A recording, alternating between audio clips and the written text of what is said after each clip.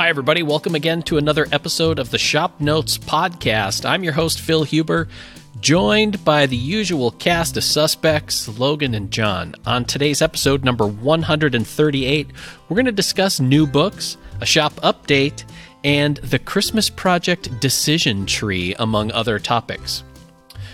This episode of the Shop Notes Podcast is presented by Epilogue Laser. Quickly and easily customize your woodworking projects for added beauty and value. Learn more at epiloguelaser.com.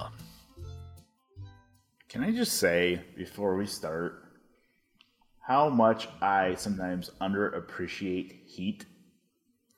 Like, Phil went into the studio yesterday, and we forgot to turn the heat on after filming, and it was cold. It was 58. I'm sitting in my house right now, and there's actually a little buck outside. I can see him. He's looking at my guys building the building. And it's cold out, and I'm sitting here absolutely freezing. So I had to make a cup of coffee before we went. And this week, I spent a couple of nights out in the new shop installing my radiant heat, and it's going to be so nice. I'm going to have that SOB cranked up to like 95. It's going to be awesome. So excited. Mm-hmm.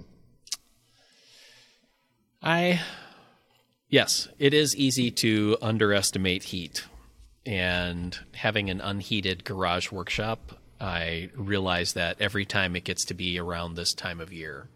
Because it seems like we always get or recently anyway, we get a November cold snap where we're cruising along and it's like air conditioning weather. And then 2 days later, it's 19 degrees outside. Mm-hmm. Yeah. And the hard part is that in the springtime, it takes my garage forever to warm up. Forever. Mm-hmm. Yeah. Like the slab just stays super cold, and even if it's really nice outside, I have to have the windows open and the garage door open for me to feel any kind of warm weather or warm air. But you would think that the converse would happen then in fall, that I would have this reservoir of warmish temperature. Nope.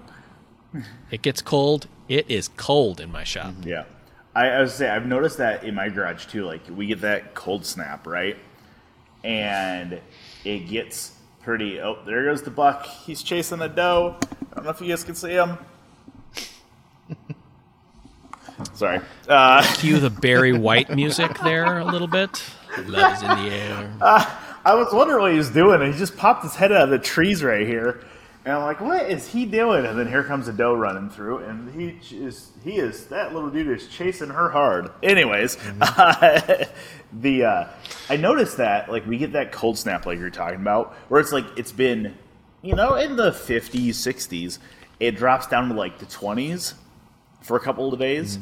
And you're right, like, all of a sudden, I'll walk in my garage, and it's nice outside, and it's freezing in there. It's just like a cool little cave, and you open up the garage doors and all the windows to at least get some of that warm air to come in the inside. I'm hoping that's what happens with this shop, because, man, I laid so much. Well, my concrete guys laid a bunch of foam down, and I put all of these, all this PEX down. My son and I stapled it, which a 8-year-old is not very much help stapling PEX, in case you guys are wondering. If you're looking for a 8-year-old, gonna write that down. Yeah. If you're in the market for labor, 8-year-old is not where you want to get it. But I'm hoping once that thing heats up, and I've read this and I've heard this about radiant heat, is once it gets up there, it will stay there. So I know my buddy Nelson that listens to the podcast, he's in the HVAC industry, and he was like, yeah, a DIY radiant floor kit, whatever. I'm hoping it works. I don't know. We'll see. Maybe I'll be a fool. Like, what could go wrong? Right. Yeah, I know, right? You got this. Yeah. So yeah, I also think that I'm getting older now, and my ability to tolerate being out in my cold workshop is harder sometimes. Yeah. So apparently I'm turning a little bit more into a pansy. Yeah. Yeah. There's something too about standing on cold concrete that it just Yeah. absorbs into your bones and just. Yeah. But yeah. I'll tell you what, though, these guys that are building my shop, they're actually wrapping it up right now, like they're putting the finishing pieces on. It's an Amish crew, okay, and I think I said that, and they wear a lot of the Amish community will wear homemade clothes. I don't know what they make their clothes out of, but oh my lord, those boys look like they have nothing on. And they're out there, it's like 17 degrees, 45-mile-an-hour winds, and they're just pounding away, like stripping off their jackets and stuff, their work coats, because they must be like hot and stuff. But it's like, man, you guys are bigger men than I am, because it's cold. Yeah. I will say I was a little spoiled, too, in the fact that over Thanksgiving I spent the week with my sister, who has a wood-burning fireplace in her house. And it was a delight, let me just say, to be able to spend some time by a fireplace. And and there's a difference, a qualitative difference between a real wood-fired fireplace and a gas Fisher-Price fireplace. Yeah. There's nothing, I think, if anybody burns wood for heat, they know what I mean. Like there's a difference between wood heat and gas heat. Like the wood heat is dry, it's hot, you know. When you flip on like a gas fireplace or even a gas furnace, it's different. Yeah. So it renewed my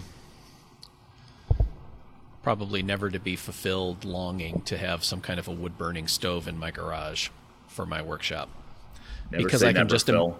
I can just imagine my cars starting on fire in the middle of the night for whatever reason, and then the investigation. And I kind of have a feeling your wife wouldn't like it either. Yeah, probably. Like, yeah, I don't know.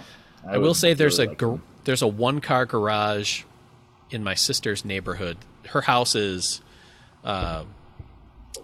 in one of the older neighborhoods in my hometown, and so it's over 100 years old. And the house on the corner still has, like, I don't know if I'd call it the original one-car garage, but it's just a one-car garage with like bifold doors for the door opening and a little L section off the side, and it's a small building, and I just love the shape of it, and I think it would make an awesome workshop.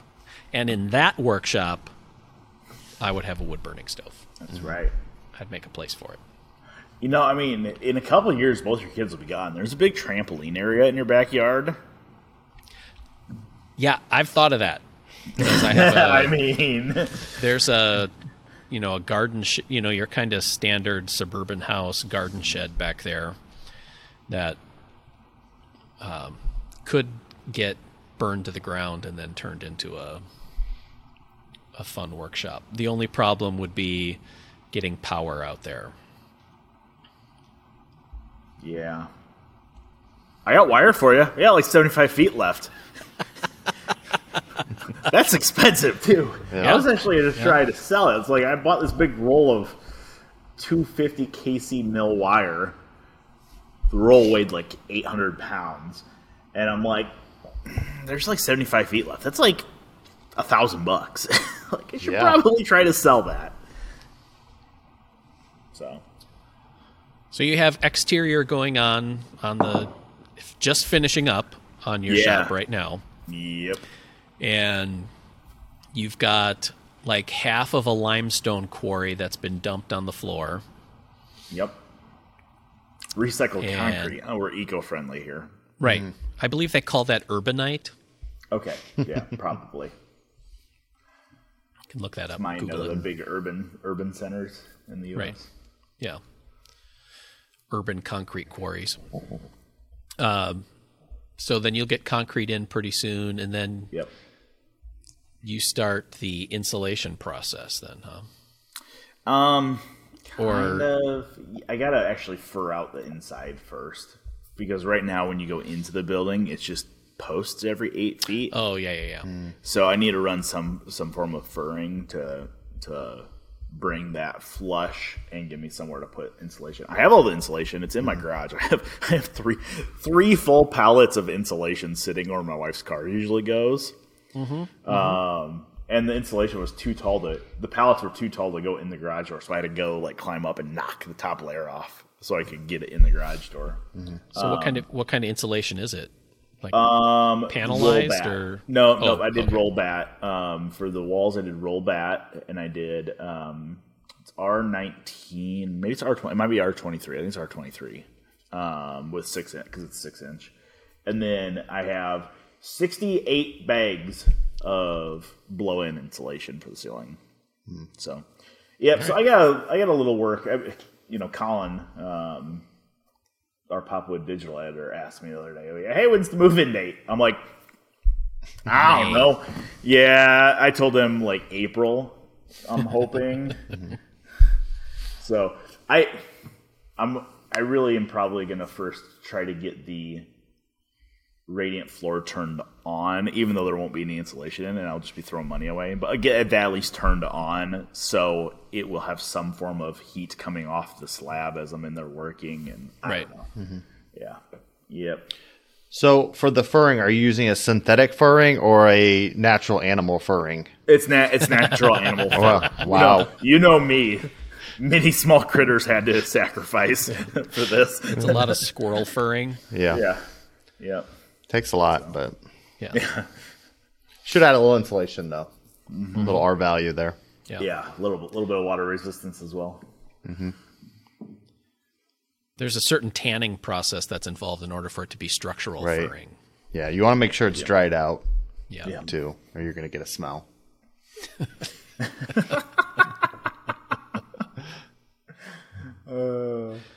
So John, what's going on with you?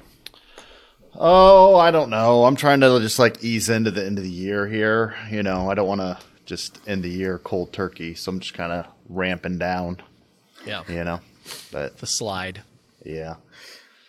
So trying to avoid getting into any like last minute Christmas present builds, like I usually get myself into. So Right, which is something that I wanted to talk about because simply for this fact in that you guys are well aware of the fact that I start Christmas projects pretty early and still end up racing until whatever holiday deadline that I have. And John has a tendency to make that decision far later in the calendar. I like that smell of wet lacquer combined with, fir trees and the pine. Yep. Smell of Christmas. I wonder if with our spray gun in the booth, if we could put in like a few drops of like balsam essential oil. Ooh, yeah. With the lacquer, Yeah. especially in the November, December timeframe, just to see if that would. I think Mark would appreciate that experiment.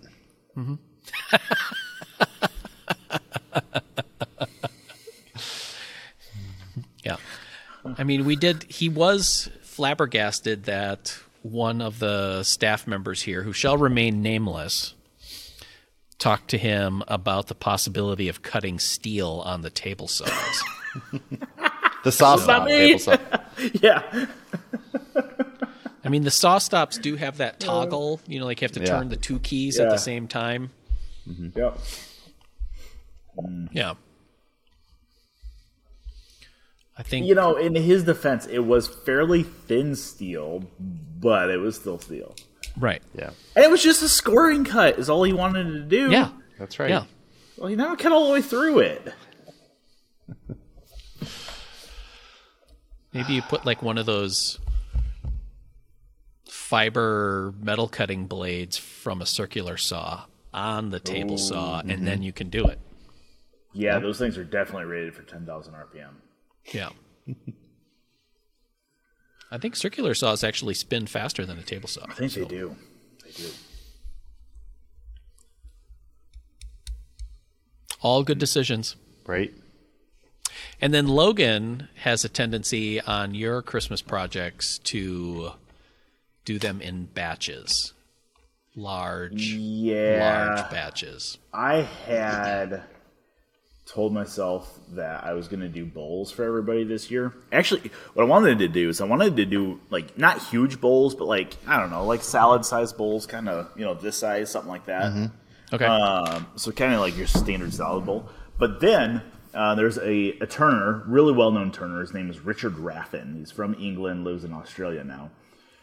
He was a production turner, so he does a lot of stuff like really quickly, and like you're like, that doesn't look very safe, but I get what he's doing because he's trying to do it very quickly because he's a production turner.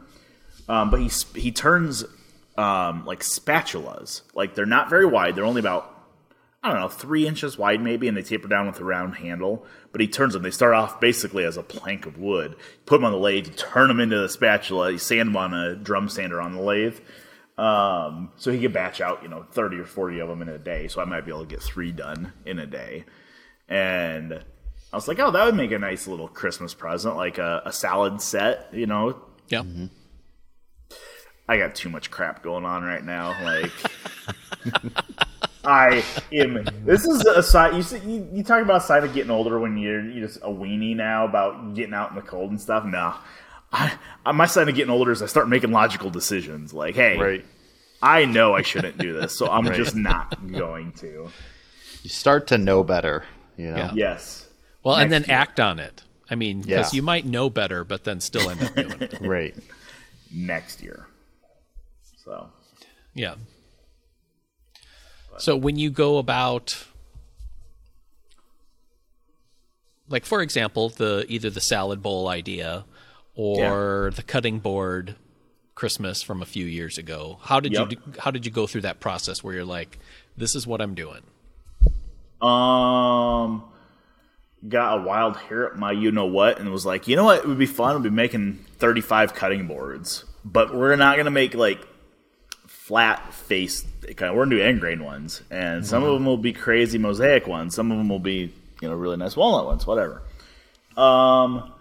It's one of those. It's like, okay, I ordered all the material. Once the material's there, I read this from Chris Schwartz, and it was one of those blog posts recently, like probably in the last day or two, was that the hardest part of a project is the first cut, because then you're committed.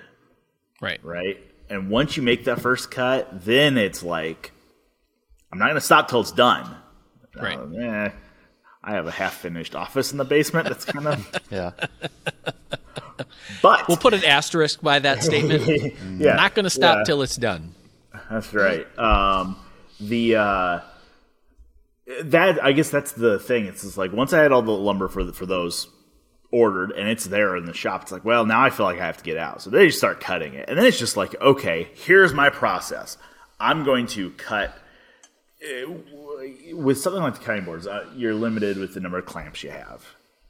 So it's not like you can glue up every cutting. If you're doing 35 cutting boards, you can't glue them all up at the same time.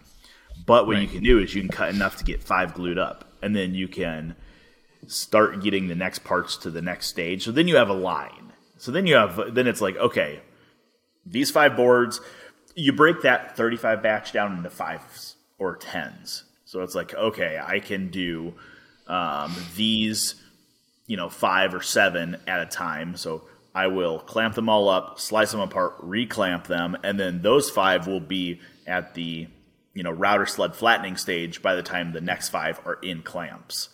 Sure. So while those are in clamps, I can do those 5, and when those 5 are done, I can take these out and do those and glue up the next one. So it's just kind of a, in a perfect world, you'd have enough to do everything.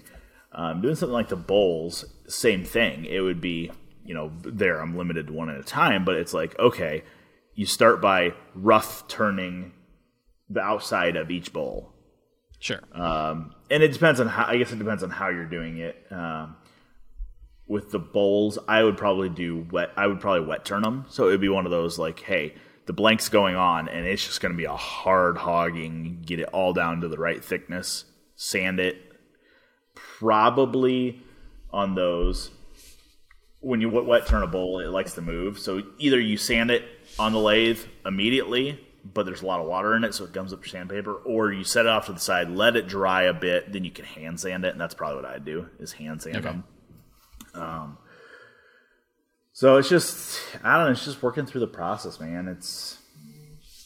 You learn, and this is where it's interesting to me, because I know of a lot of production turners, and you get these little tricks. And I always thought it was silly where I'd be listening to somebody like, Mike Mahoney, where he's like, or Richard Raffin, where it's like, hey, I could pick up my gouge, my bowl gouge and do this, but I have a spindle gouge in my hand already. I'm going to figure out how to do it with this so I don't have to put it down and pick up another tool. Yeah. And I'm thinking, that seems really finite to be worried about that. Like, does it really matter if you flip one tool for the next? But when you're talking about 100 bowls or whatever you're doing, it does. So you figure out all these little shortcuts. It's like, okay, how can I make this the most efficient way as possible? So I don't know. I don't like doing it.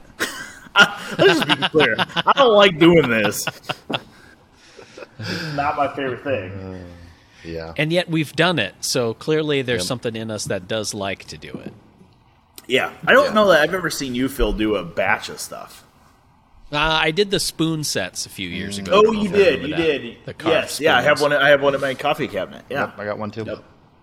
So that's about as that I did, because that went for both sides of the family, plus extras for gifts around here. Because I did like a cooking spoon, kind of a spatula sort of thing, salad spoons, spoon and fork, and then I did this series of small, like tablespoon, coffee scoop kind of things. And that was probably the first time that I've done like a giant batch like that. And you're right, you do learn a lot of stuff, both about like efficient tool use and also, when you're repeating the same motion over and over, you begin to get an idea of like, oh, I can take a huge amount of material off and not worry about hosing this whole thing up if I do this. Then that's going to save me time on the next set of spoons or whatever. So, but yeah, I will say that most of the time I do projects for gifts. They're usually one-offs, and the trouble there is that it just, each thing is its own. So you can't really build any efficiency into stuff. So you're just constantly doing one, which is probably why I try and start sooner, is because I know that each one of those projects is going to be like its own thing. It's just its own building. Want to give a shout out to today's podcast sponsor, Epilog Laser. You can quickly and easily customize your woodworking projects for added beauty and value. Learn more at epiloglaser.com. So, now, John, you've been known to make large installation-based Christmas presents. Yes. How do those ideas form for you?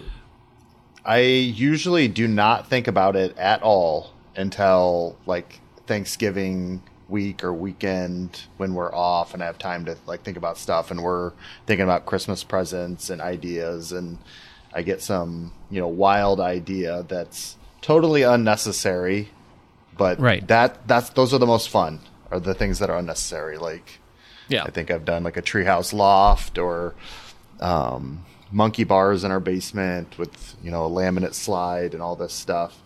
And usually that comes about Thanksgiving weekend, and it's like, yep, I can get this done. I have 4 weeks to do this, which is kind of a misguided thought, because you can't spray something with lacquer on the last day and then put it in your house, because our lacquer seems to like off gas for like 2 weeks at least, and it'll sneak up on you too. You might, it's pretty good, and then you put it in a small area and it's sleepy time.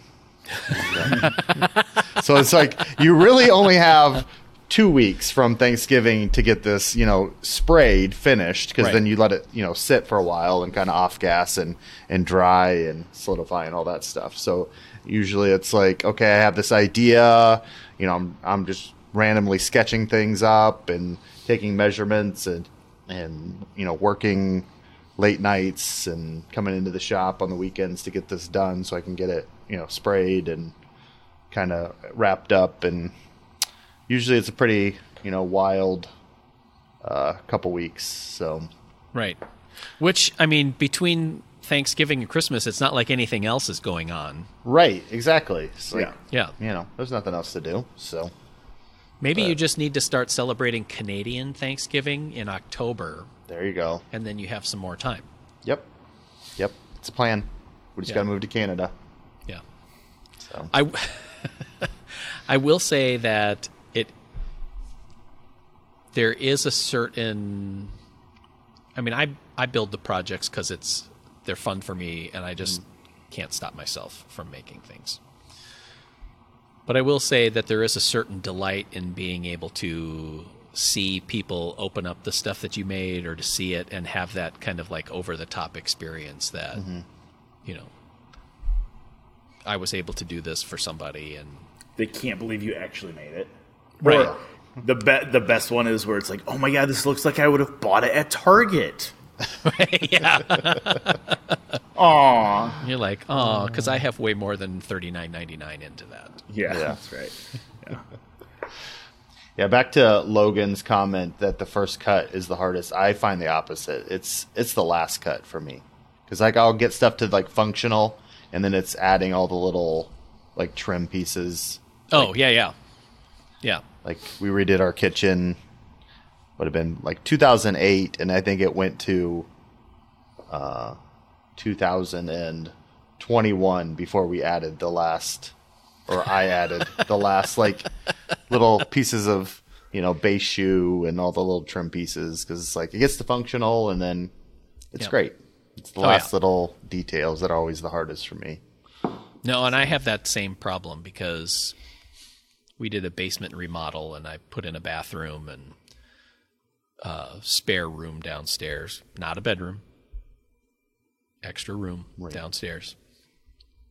And yeah, I got drywall in it. It needs drywall on the ceiling yet, and some insulation between that and the bedroom that's above it. And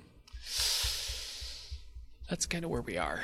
Yeah. Half of it I mudded and primed, and the other half I'm still letting it cure. Yep. Let Let it dry.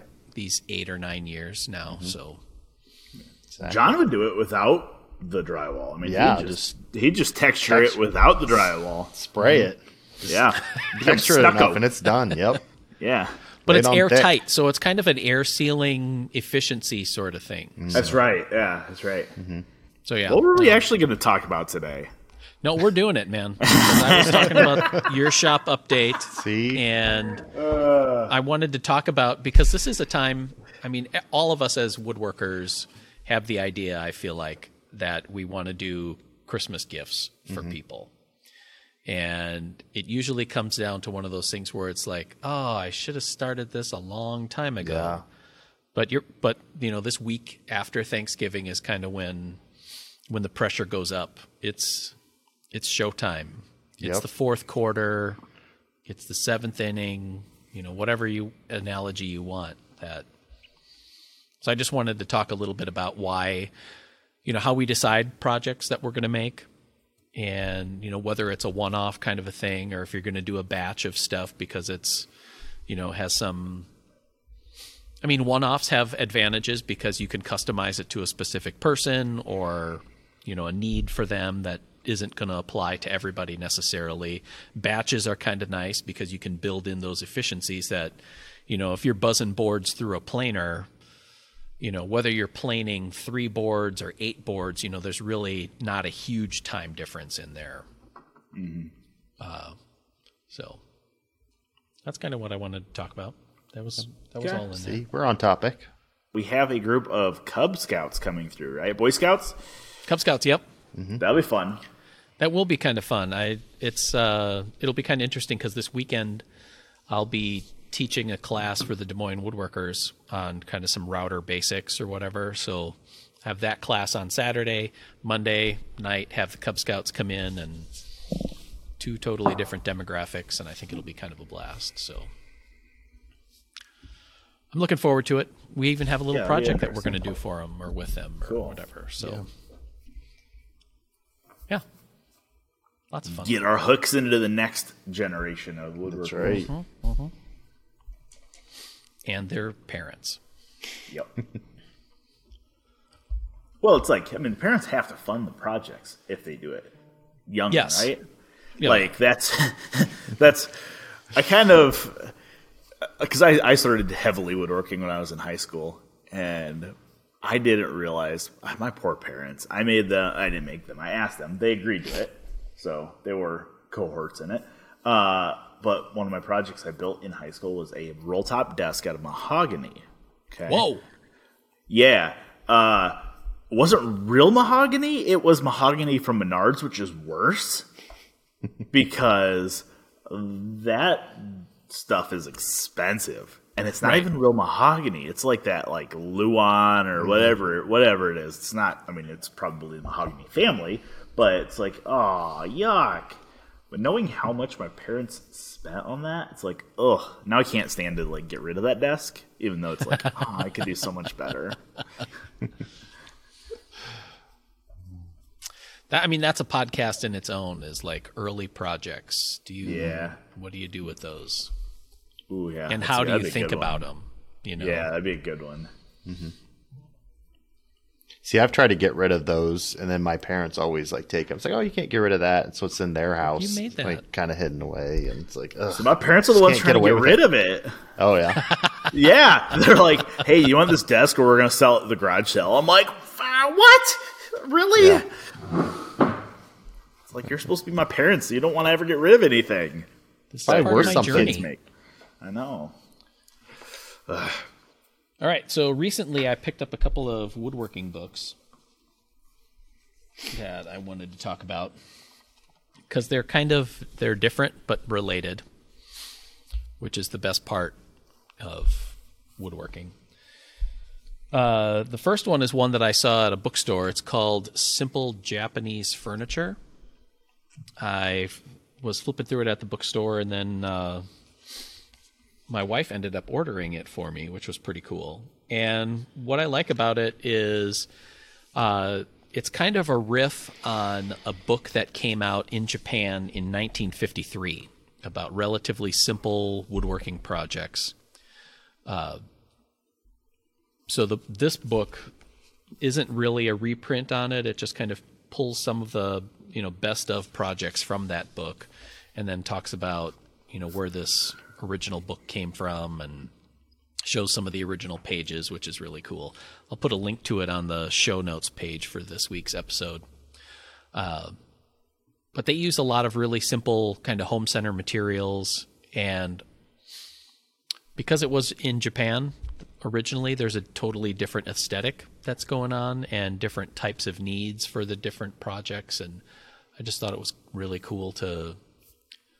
There were a few in here that I really liked. There's a coffee table and a little magazine or book rack that I thought had some potential. I think Dylan is actually going to use one of the stool projects in this book as a basis for an upcoming Woodsmith project. So anyway, I just, like I said, it was just a interesting take on a get started in woodworking kind of book, and made me think of some of the other ones that are out there, like Vic Tesselin. We've had him on the show. He's done some books, or Asa Christiana, who's formerly at Fine Woodworking and now does some freelance stuff, and I think even has a Pop Wood article coming up. Yep. He's got some books, 2 books in the like Build Stuff Out of Wood series that helps people get started. And in both of those sets of books, Vic's and Asa's, and there are others, those are just the ones that I'm familiar with, is that projects are simple, but they're still good looking. Because there's a lot of get started in woodworking books that are just, they're tougher to stomach on the design. So the other book, kind of at the opposite end of the spectrum, is one that I've kind of wanted to get for a while.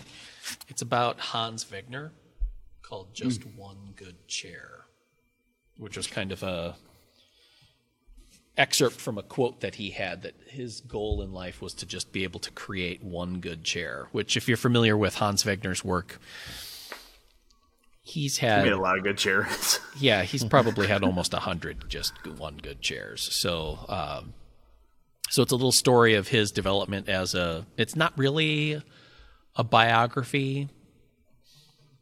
I don't know, it's maybe like a biography or a timeline of his development as a designer.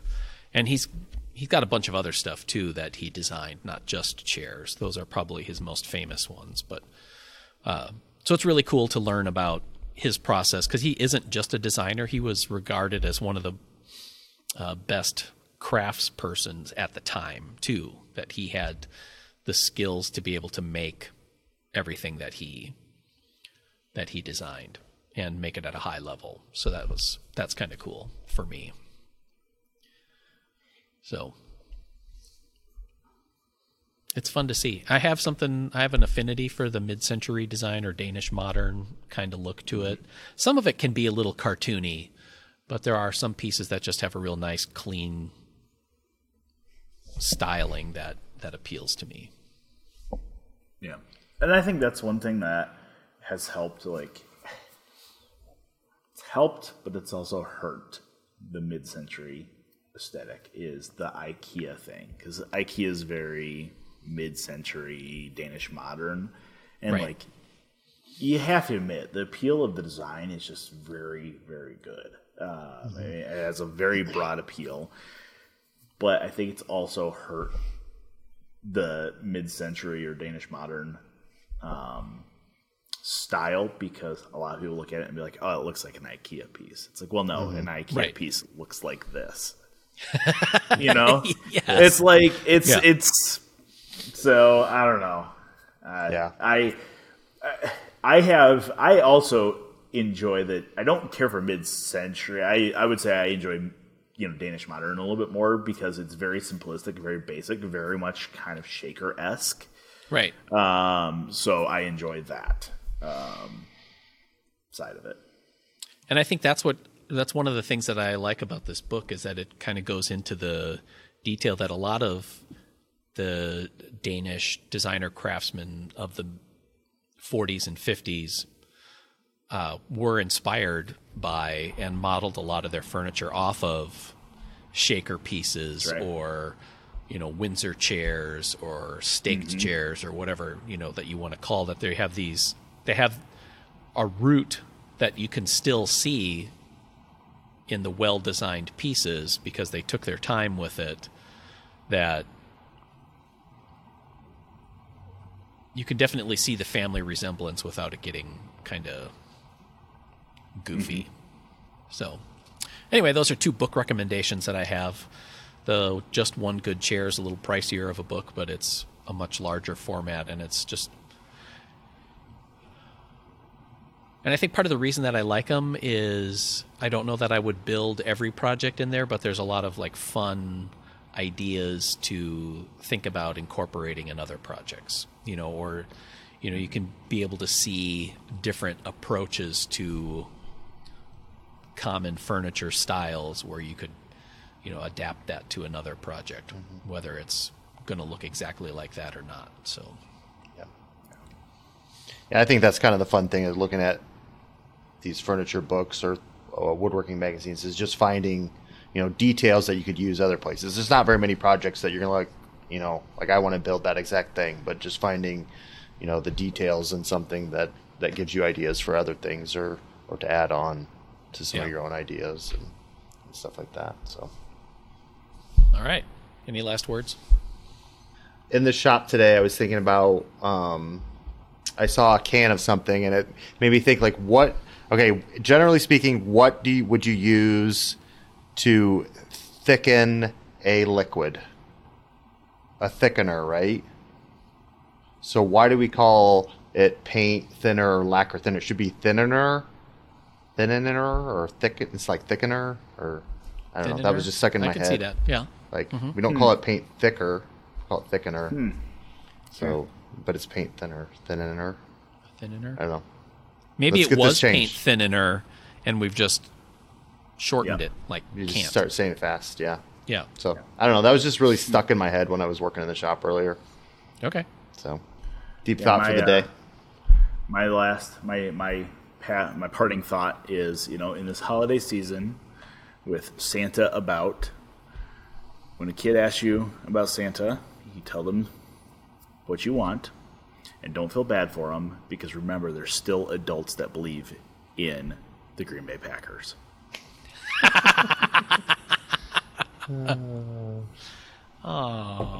See, my kids always ask me about Santa, and I said I don't believe in Santa, but that's why I get underwear for Christmas every year. So watch your P's and Q's. True. Yeah.